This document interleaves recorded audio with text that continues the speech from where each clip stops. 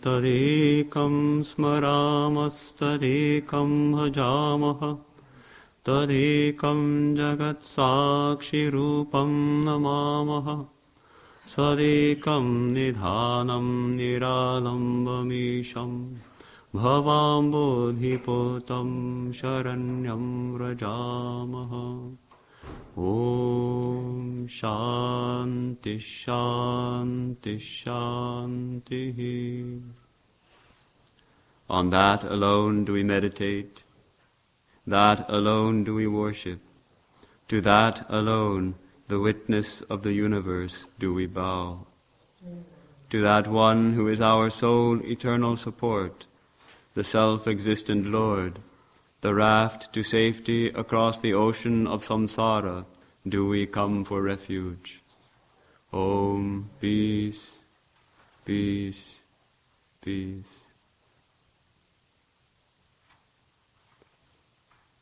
Good morning. On Friday night, we observed here a special celebration, worship of the Divine Mother Kali, Kali Puja. This looking on God as Mother is one of the special emphases of Sri Ramakrishna. We can say one of the special gifts he has given to us, this way of approaching the Divine as Mother. It's a very sweet and intimate relationship. The God is my very own mother. And we may ask then, well, who is Mother Kali? We have performed the Kali Puja. Who actually is Mother Kali? Because her image, as we know, is it can be a little disconcerting if we don't know about her. And we can ask for, as the song says, we can ask our whole life who is Mother Kali, and still the singer is confounded. He hasn't been able to understand who is Mother Kali. But we will try to understand a little bit about who is Mother Kali. Her image she has 4 arms, and she is with one hand, she is granting fearlessness. Fear not. And with the other hand, she is granting boons, spiritual boons, whatever boons we want. But in the other hands, she is carrying a sword and a severed head.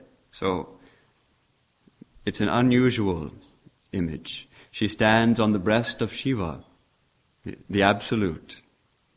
Swami Nikhilananda gives a beautiful description. He is describing the image of Mother Kali at Dakshineshwar, which is the image which Sri Ramakrishna himself worshipped. The majesty of her posture can hardly be described. It combines the terror of destruction with the reassurance of motherly tenderness. For she is the cosmic power, the totality of the universe, a glorious harmony of the pairs of opposites. She deals out death as she creates and preserves. She has 3 eyes, the third being the symbol of divine wisdom. They may strike dismay into the wicked, yet pour out affection for her devotees.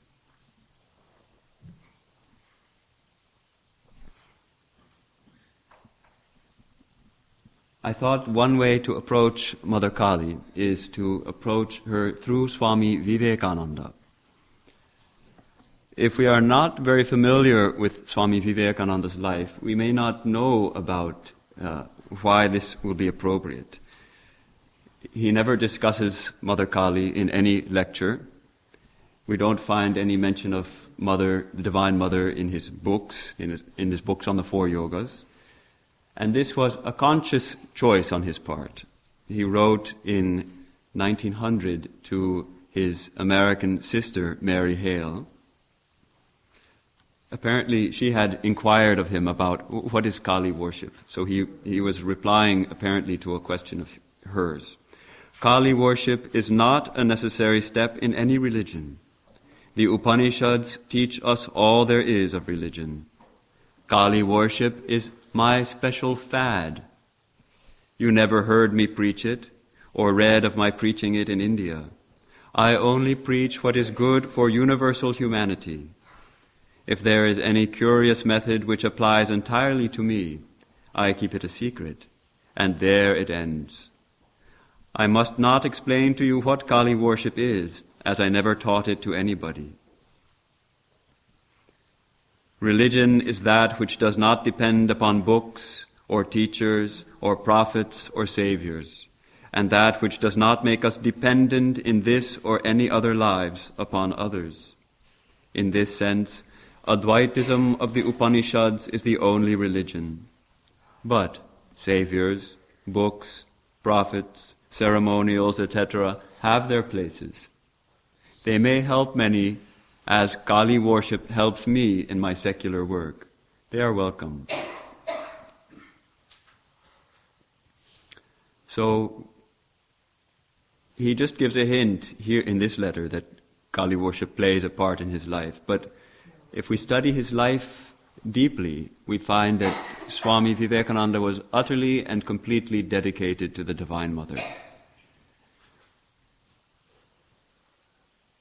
It's a complex personality, we can say. Vivekananda the prophet, the world teacher, was the messenger of Vedanta, the teacher of Advaita, of strength and fearlessness, of the eternal nature of the self, the truth of Brahman, and also the harmony of religions. This was his public work. This was the message he had for the world. But Vivekananda the mystic, the man, Vivekananda the instrument, was utterly dedicated to the Divine Mother, seeing himself as a mere instrument in her hands. He was her very devout worshipper. So I'd like to read some different incidents from Swami Vivekananda's life that give us a little bit of a clue into how he looked upon the Divine Mother. Thus, we can enrich our own understanding of both Swami Vivekananda and the Divine Mother.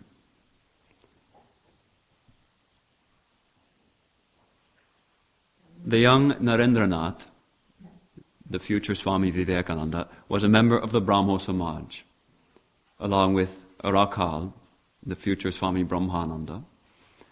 And the Brahmos rejected image worship. They rejected all conceptions of God as having any form. They conceived of God as a formless reality with attributes. And they even made a pledge that they will not enter any temple to bow down to any image of God. They made this kind of pledge.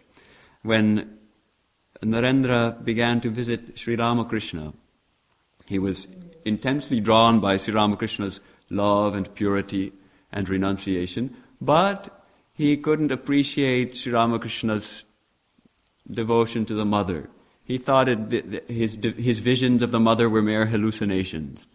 And when Rakhal went to the Kali temple, he noticed that Rakhal started bowing down before the image of the Mother. He had got some, the old tendencies reasserted themselves in Sri Ramakrishna's presence, and he began to visit the Kali temple. He scolded Rakhal and wouldn't talk to him for some time until Sri Ramakrishna smoothed over their differences.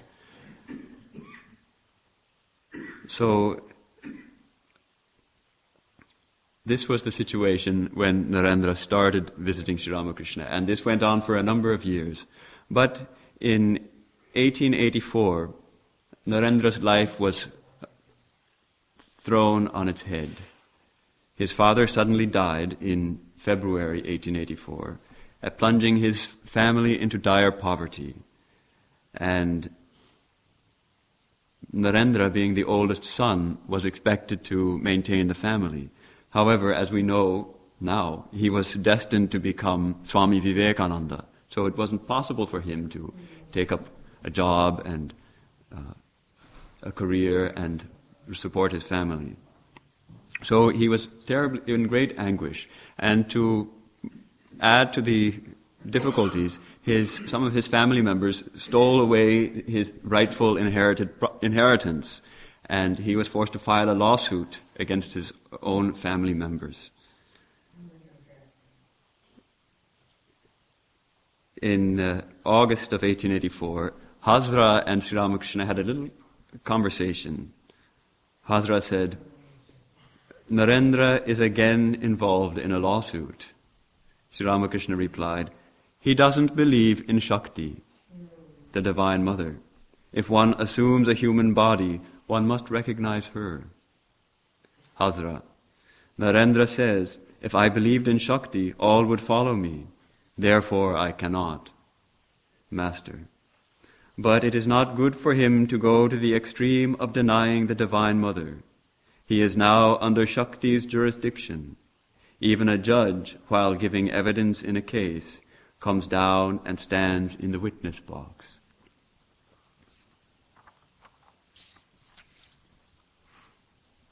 It reminds us of Totapuri, Sri Ramakrishna's sannyasa guru and Advaita Vedanta teacher, who also rejected the Divine Mother as merely a figment of Maya, imaginary, illusory. And we know how when his body was racked with pain on account of dysentery, he was unable to immerse his mind in samadhi and forget the body. So he thought, enough of it, I'll drown the body. And he went into the Ganges to drown his body. But no matter how far he waded out into the river, he couldn't find water deep enough to drown himself. There must have been a sandbar or something. And suddenly the heavens, his vision opened, and he understood that in this world, Shakti, that the cosmic power, is supreme, and he then accepted the Divine Mother. So,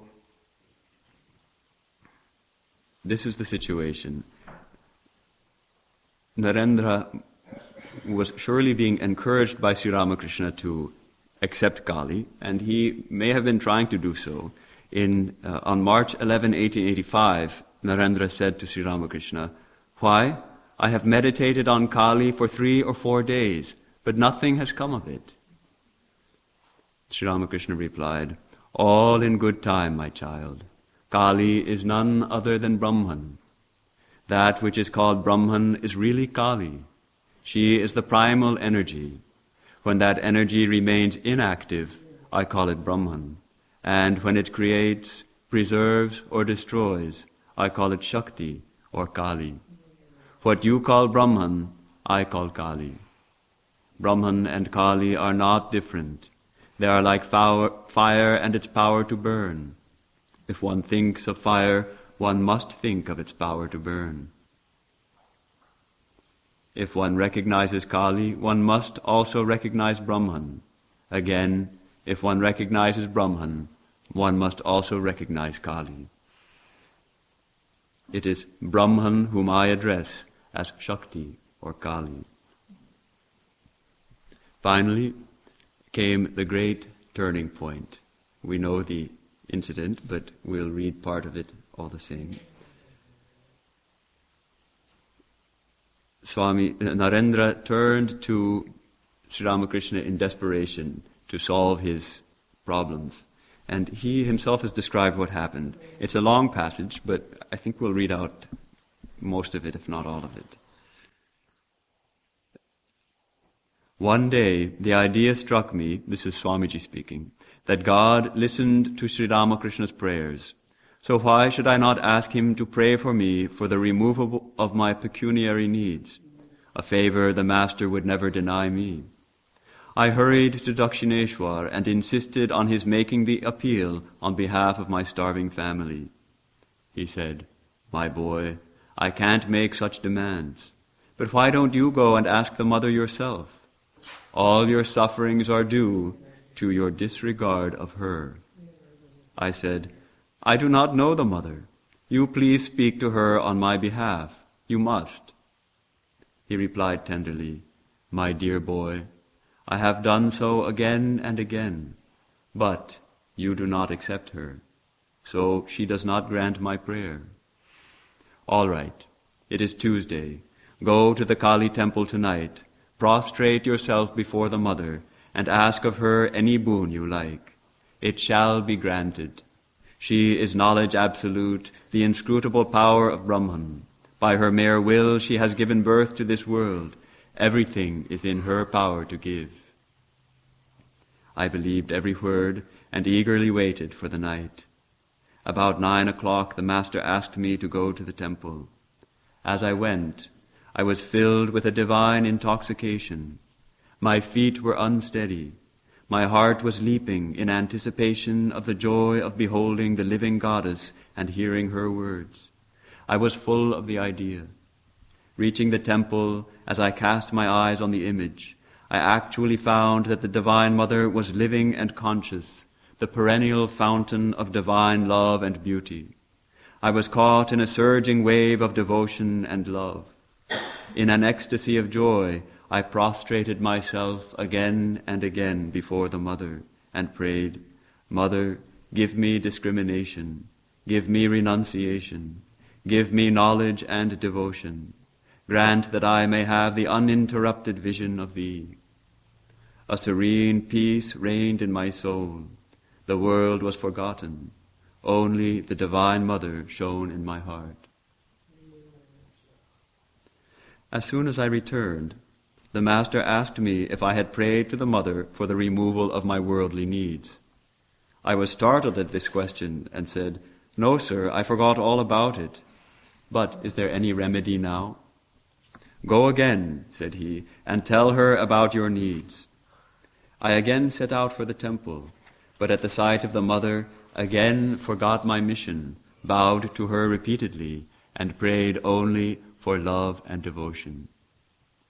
The Master asked me if I had done it the second time. I told him what had happened. He said, How thoughtless! Couldn't you restrain yourself enough to say those few words? Well, try once more and make that prayer to her. Quick! I went for the third time, but on entering the temple a terrible shame overpowered me. I thought, what a trifle I have come to pray to the Mother about. It is like asking a gracious king for a few vegetables. What a fool I am. In shame and remorse, I bowed to her respectfully and said, Mother, I want nothing but knowledge and devotion. Coming out of the temple, I understood that all this was due to the Master's will. Otherwise, how could I fail in my object no less than 3 times? I came to him and said, Sir, it is you who have cast a charm over my mind and made me forgetful. Now, please grant me the boon that my people at home may no longer suffer the pinch of poverty. He said, Such a prayer never comes to my lips. I asked you to pray for yourself, but you couldn't do it. It seems that you are not destined to enjoy worldly happiness. Well, I can't help that. But I wouldn't let him go. I insisted on his granting that prayer. At last he said, All right, your people at home will never be in want of plain food and clothing.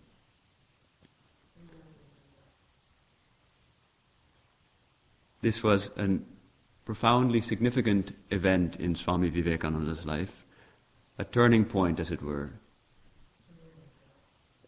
Sri Ramakrishna also was absolutely thrilled and overjoyed when Narendra finally came to accept the Divine Mother. There was a visitor, Vaikuntanath Sannal, who came to visit Dakshineshwar on the next day after this event. And he found Sri Ramakrishna in his room, and Narendra was sleeping outside. Sri Ramakrishna, as soon as Vaikuntha went to see him, Sri Ramakrishna said to him, pointing to Narendra, Look here, that boy is exceptionally good. His name is Narendra. He would not accept the Divine Mother before, but he did so yesterday. He is in straitened circumstances nowadays, so I advised him to pray to the Mother for riches, but he couldn't. He said he was put to shame. Returning from the temple, he asked me to teach him a song to the Mother, which I did. The whole of last night he sang that song, so he is sleeping now. Then with unfeigned delight he said, Isn't it wonderful that Narendra has accepted the Mother? I said yes. After a brief pause he repeated the question, and thus it went on for some time. So this is the song he was taught, was Ma Tong Hitara. Mother, thou art our sole Redeemer, thou the support of the three gunas, higher than the Most High.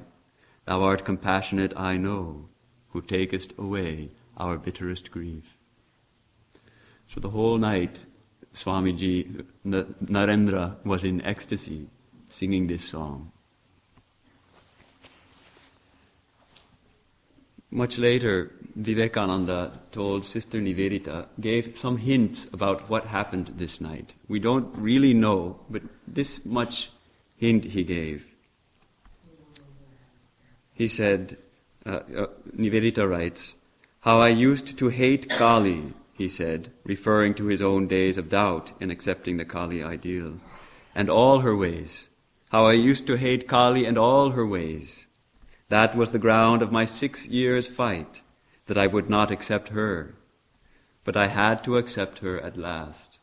Sri Ramakrishna Paramahamsa dedicated me to her, and now I believe that she guides me in everything I do, and does with me what she will. Yet I fought so long. I loved him, you see, and that was what held me. I saw his marvelous purity. I felt his wonderful love. His greatness had not dawned on me then. All that came afterwards, when I had given in. At that time I thought him a brain-sick baby, always seeing visions and the rest. I hated it. And then I, too, had to accept her. No, the thing that made me do it is a secret that will die with me. I had great misfortunes at the time. It was an opportunity. She made a slave of me. Those were the very words, a slave of you. And Ramakrishna Paramahamsa made me over to her." So it seems that on this night, Swami Vivekananda heard the words of the mother, because he indicates here that she made him a slave. "I make you my own slave," she told him.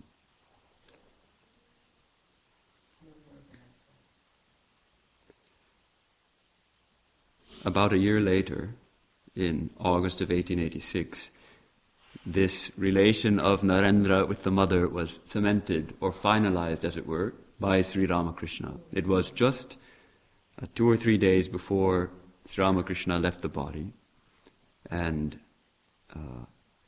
how we know about this is Swami Vivekananda's disciple, Sharat Chandra Chakrabarti, recorded some conversations that he had with Vivekananda, recorded many conversations, and the disciple wanted Swamiji to take a sabbatical. It was 1901, Swamiji's health was failing. He wanted him to stop working and take rest and recover his health. And Swamiji replied to him, "My son, there is no rest for me. That which Sri Ramakrishna called Kali took possession of my body and soul 3 or 4 days before his passing away. That makes me work and never lets me keep still or look to my personal comfort.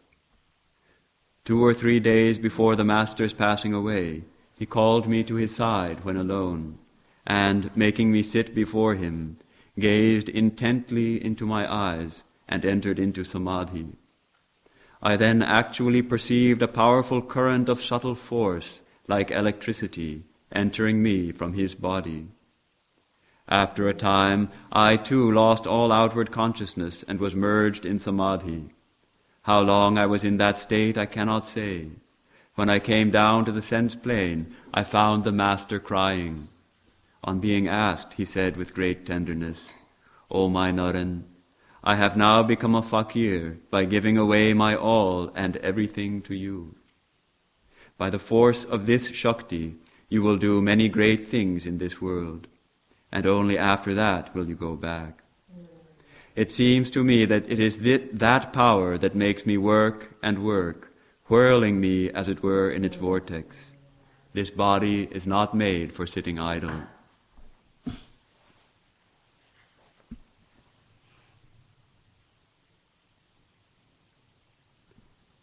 Sri Ramakrishna told some of the other disciples that if Narendra came to know who he was, that means that one of the seven sages, or one of the, at least we can say a very, very high soul immersed in meditation in the realm of the formless absolute. If he came to know who he was, he would simply give up his body and go back to his true abode, to his return to his true nature. So he prayed to the mother that his vision of his true self be obscured, be veiled. And so the mother, he used to say, has placed a veil over his eyes, but a very thin veil.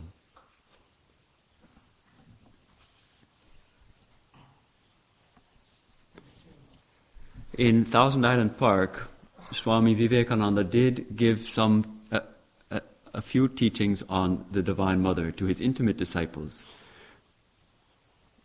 Though, as I mentioned, he didn't discuss the Mother publicly. To his intimate disciples, he introduced them to the Mother. So I might read just a few fragments from his teachings to his disciples at Thousand Island Park in 1895. The Divine Mother is the Kundalini sleeping in us. Without worshipping her, we can never know ourselves. All merciful, all powerful, omnipresent are attributes of Divine Mother. She is the sum total of the energy in the universe. Every manifestation of power in the universe is Mother. She is life, she is intelligence, she is love. She is in the universe yet separate from it. She is a person and can be seen and known as Sri Ramakrishna knew and saw her. Established in the idea of Mother, we can do anything. She quickly answers prayer. She can show herself to us in any form at any moment. Divine Mother can have form, rupa, and name, nama, or name without form. And as we worship her in these various aspects, we can rise to pure being, having neither form nor name. The sea calm is the absolute. The same sea in waves is Divine Mother. She is time, space, and causation. A bit of Mother, a drop, was Krishna. Another was Buddha, another was Christ. Worship her if you want love and devotion.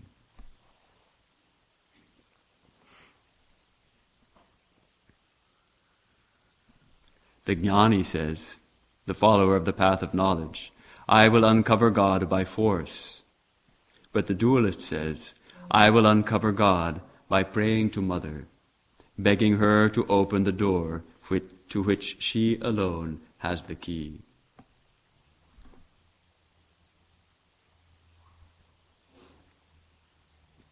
So here we find Swami Vivekananda presenting a beautiful conception of the divine as Mother, as all gracious, all protecting, and as carrying the key to divine realization. We approach her and she can unlock the door to spiritual illumination.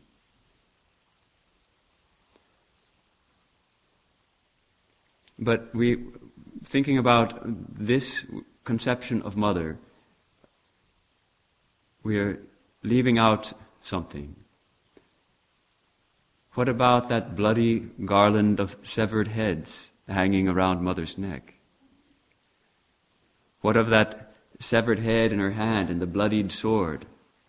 What about her girdle of severed human arms? What about the streams of blood trickling from the outside corners of her mouth? These are the attributes of Mother Kali as found in her images and in the descriptions of her form. Of course, devotees will give a symbolic interpretation of these aspects of the Mother. The severed head in her, the sword she holds in her hand is actually the sword of knowledge, and that sword severs the ego of ignorance. So the head she's holding is our own head of that unripe ego, the ego of ignorance. So she severs that and grants us illumination. Our own arms are around her waist because she cuts the bonds of karma. Like that, devotees will give a symbolic interpretation. Or they will simply ignore those parts and close their eyes to them. But as Nikhilananji says, we find in Kali a glorious harmony of the pairs of opposites. If she is the power of Brahman, if she is time, space, and causation, then she is all. She is the all. She is the total cosmic reality. That means she is all good, and she must also be all bad. The terrible must also be within her. She destroys as well as creates. The whole universe, with all its joy and all its misery, is just the play, the lila, the manifestation of the mother. Generally, we don't like this too much. That God is wicked. Also, God is in the wicked. Also, God is that all this suffering is just the play of God. Hari, the future Swami Turiyananda, made this very point to Sri Ramakrishna. He said, "This play of God is our death." Sri Ramakrishna was saying, it's all just a play. But this play of God is our death, he says. Sri Ramakrishna fired right back. "Please tell me who you are." God alone has become all this. Maya, the universe, living beings, and the 24 cosmic principles. As the snake I bite, and as the charmer I cure. So this is a difficult but mature conception of the divine. That good and apparent evil are just two faces of the Absolute. And our death, as Hari is complaining about, that's not really us. That's simply this material eggshell.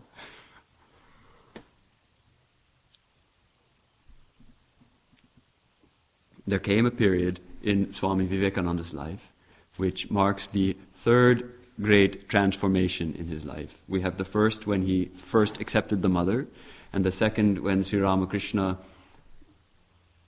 cemented that relation and the mother took full charge of him. And the third happened in 1898 when he felt the need somehow to understand the divine in the terrible. All the misery in the world, all the destruction, all the pain, all the suffering, could he find the mother in that? Sister Nivedita describes this very beautifully and very powerfully. It was after their pilgrimage to Amarnath. The Swami's attention appeared to shift during the month of August from Shiva to the Mother. He was always singing the songs of Ram Prasad, as if he would saturate his own mind with the conception of himself as a child. He told some of us once that wherever he turned, he was conscious of the presence of the Mother, as if she were a person in the room. Gradually, however, his absorption became more intense. Now he seemed to fasten his whole attention on the dark, the painful, and the inscrutable in the world, with the determination to reach by this particular road the one behind all phenomena. The worship of the terrible now became his whole cry. Illness or pain would always draw forth the reminder that she is the organ, she is the pain, and she is the giver of pain, Kali, Kali, Kali. His brain was teeming with thoughts, he said one day, and his fingers would not rest till they were written down.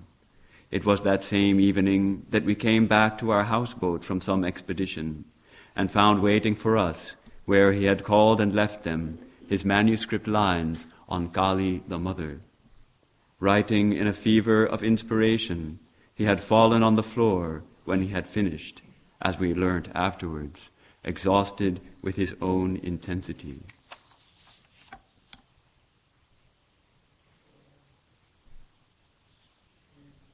So I'll try to read out the poem Kali the Mother. If you don't know it, then brace yourself.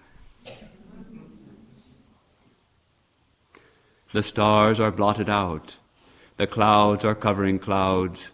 It is darkness, vibrant, sonant. In the roaring, whirling wind are the souls of million lunatics just loosed from the prison house, wrenching trees by the roots, sweeping all from the path. The sea has joined the fray and swirls up mountain waves to reach the pitchy sky.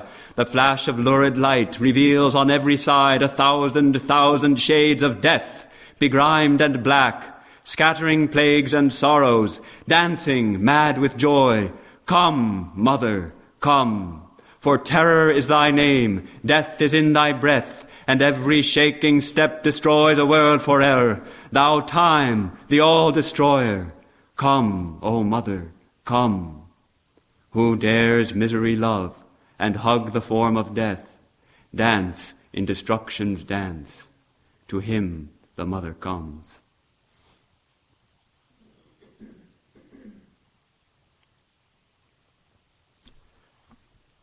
Afterwards, Swami Vivekananda spent a week at Kshir Bhavani,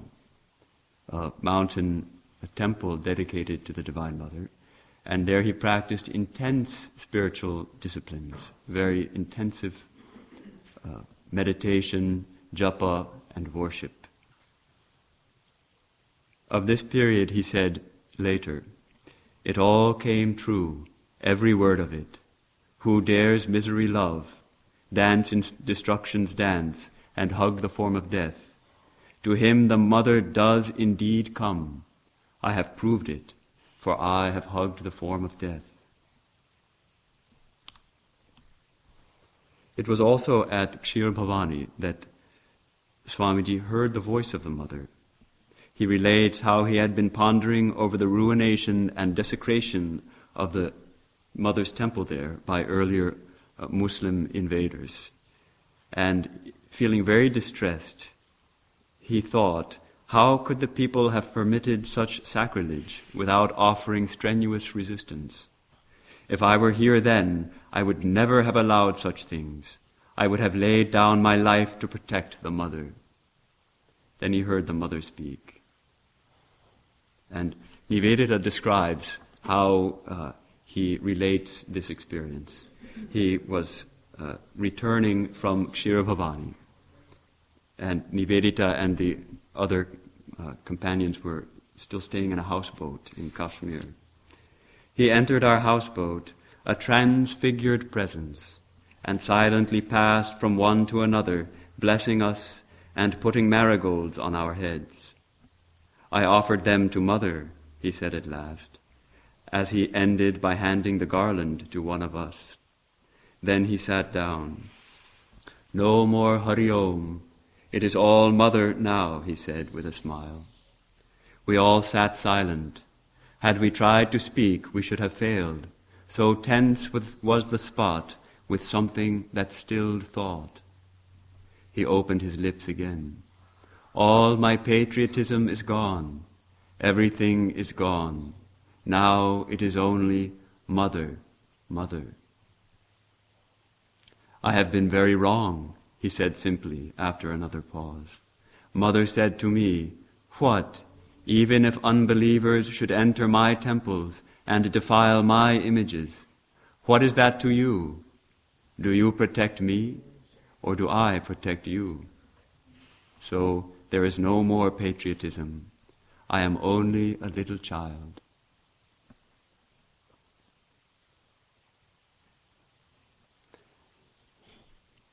It is amazing and wonderful to see how through the terrible, Swamiji became transformed like this, transfigured, and this new mood of absolute and total surrender came to him.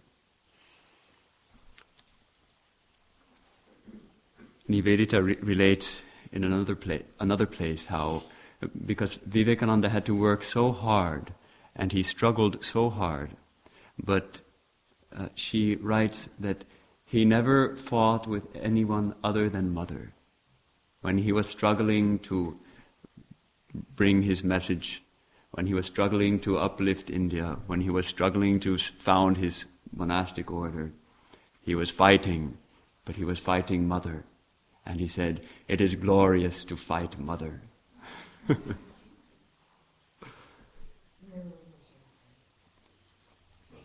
Swamiji wrote another poem on this terrible aspect of the Mother in Bengali called Nachuk Tahate Shama.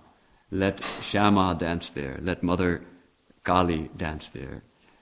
It's a long poem, and we won't go into it today. And as of yet, there is no good translation, although one of my friends is working on a translation. But the last two stanzas, I'd like to read out a translation. It's a very beautiful and powerful idea.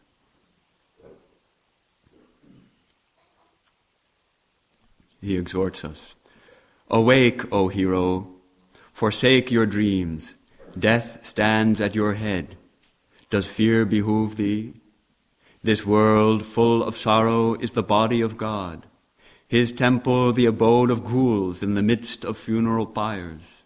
His worship perpetual battle, albeit always in defeat. Fear not. Let all desires, self, fame go. The heart be turned into a burning ground, and may Shama dance there."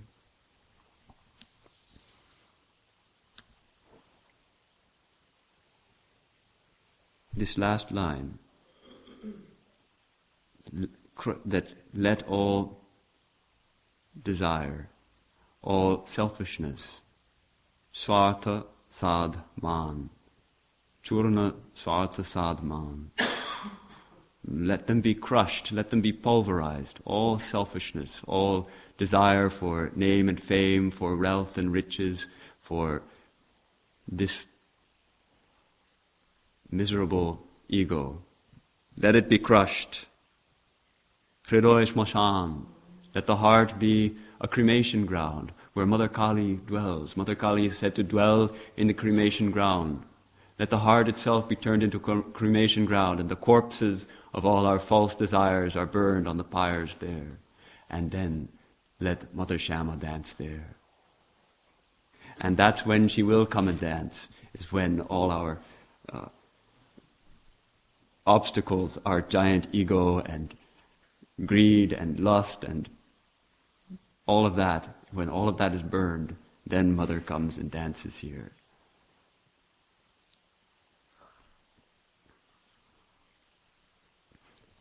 The acceptance, the worship of the terrible, or at least acceptance of the terrible, also brings, to my mind, a boldness, a fearlessness, and a great dispassion, a great vairagya. No more will we be attracted by the false glitter of this world, because we see that everywhere we see what seems good, we know there is also the opposite side of the coin, and we know that Mother, as time, is crushing out a world with every shaking step, and time devours everything. So it actually brings a great boldness and fearlessness. Yes, Mother is coming. This body, if every one of us who is over the age of 40 in this room knows that Mother is coming and crushing out this body bit by bit, and it won't be long before it'll have to be thrown aside, cast aside as a dried out, used up garment. So fearlessly we can call on the Mother.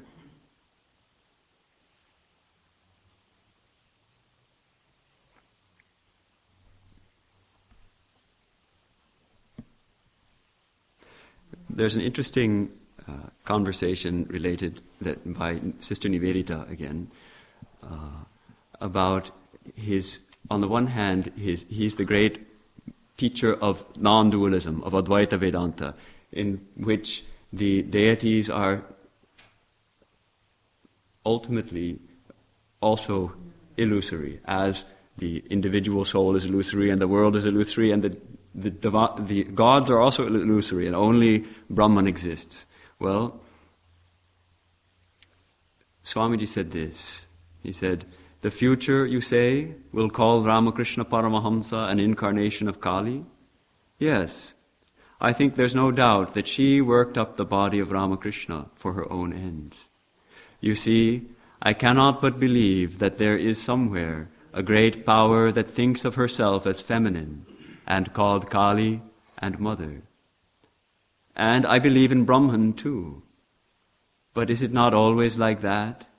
Is it not the multitude of cells in the body that make up the personality, the many brain centers, not the one, that produce consciousness? Unity in complexity. Just so.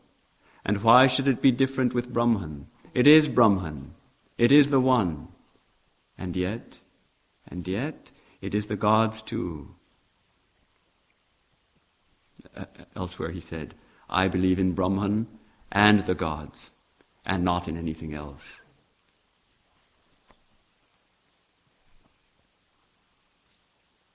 So somehow, in his experience, we can understand that these two positions are harmonized.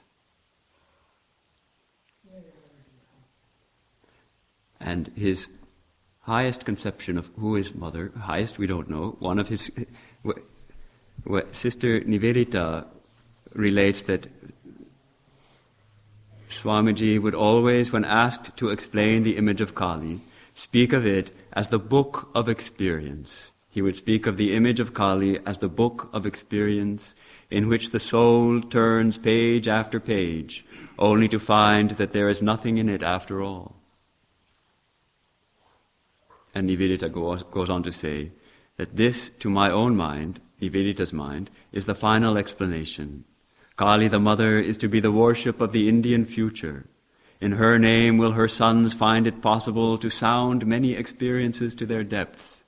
And yet, in the end, their hearts will return to the ancient wisdom, and each man will know, when his hour comes, that all his life was but as a dream.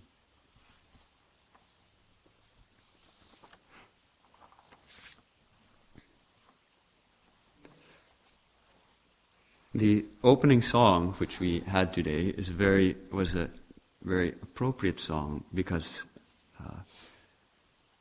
this song was the last song Swamiji sang in his life. The day that he chose to leave his body, which was July 4th, 1902, it was a very unusual day. That morning, he entered the shrine at Belur and closed at 8 o'clock in the morning, and closed and bolted all the windows and all the doors, and stayed shut up in the shrine for 3 hours. Afterwards, he opened them again, and he came out singing this song, Shama Ma Ki Amar Kalore. The beautiful song, "Is Kali, my mother, really black? The naked one of blackest hue lights the lotus of the heart. People say Kali is black, but my heart does not agree. She appears sometimes white, sometimes yellow, sometimes blue, sometimes red. I am unable to understand her, though my whole life has passed in trying. Sometimes Purusha, sometimes Prakriti, sometimes she takes the form of the void. Striving to know her thus, Kamalakanta has simply become mad." After singing the song, Swamiji was making arrangements to have Kali Puja performed at the mutt the following day. He was making arrangements that gather all the materials, and so some of the monks went off to gather the required articles for performing Kali Puja the very next day. Though at this point, surely he already knew that this was the day. So he he wanted the mother to be worshipped the following day. Obviously, the monks were not able to fulfill this wish immediately. They performed the Kali Puja about a month later. The blow was too great; they simply couldn't do Kali Puja the next day.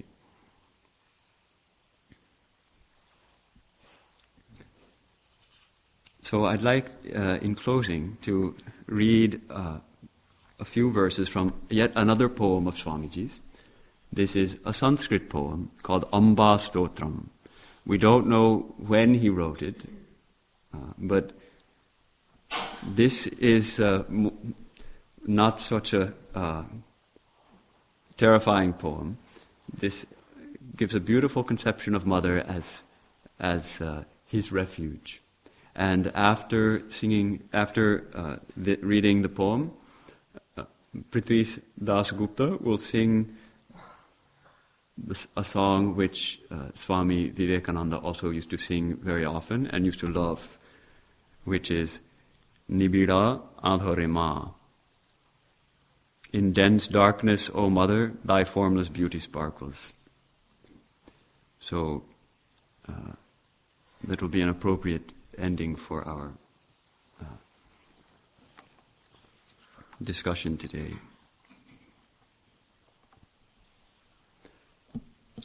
So this is the Amba Stotram. This is a translation found, which we found in a magazine published by the Vedanta Society of Northern California way back in the 20s or 30s.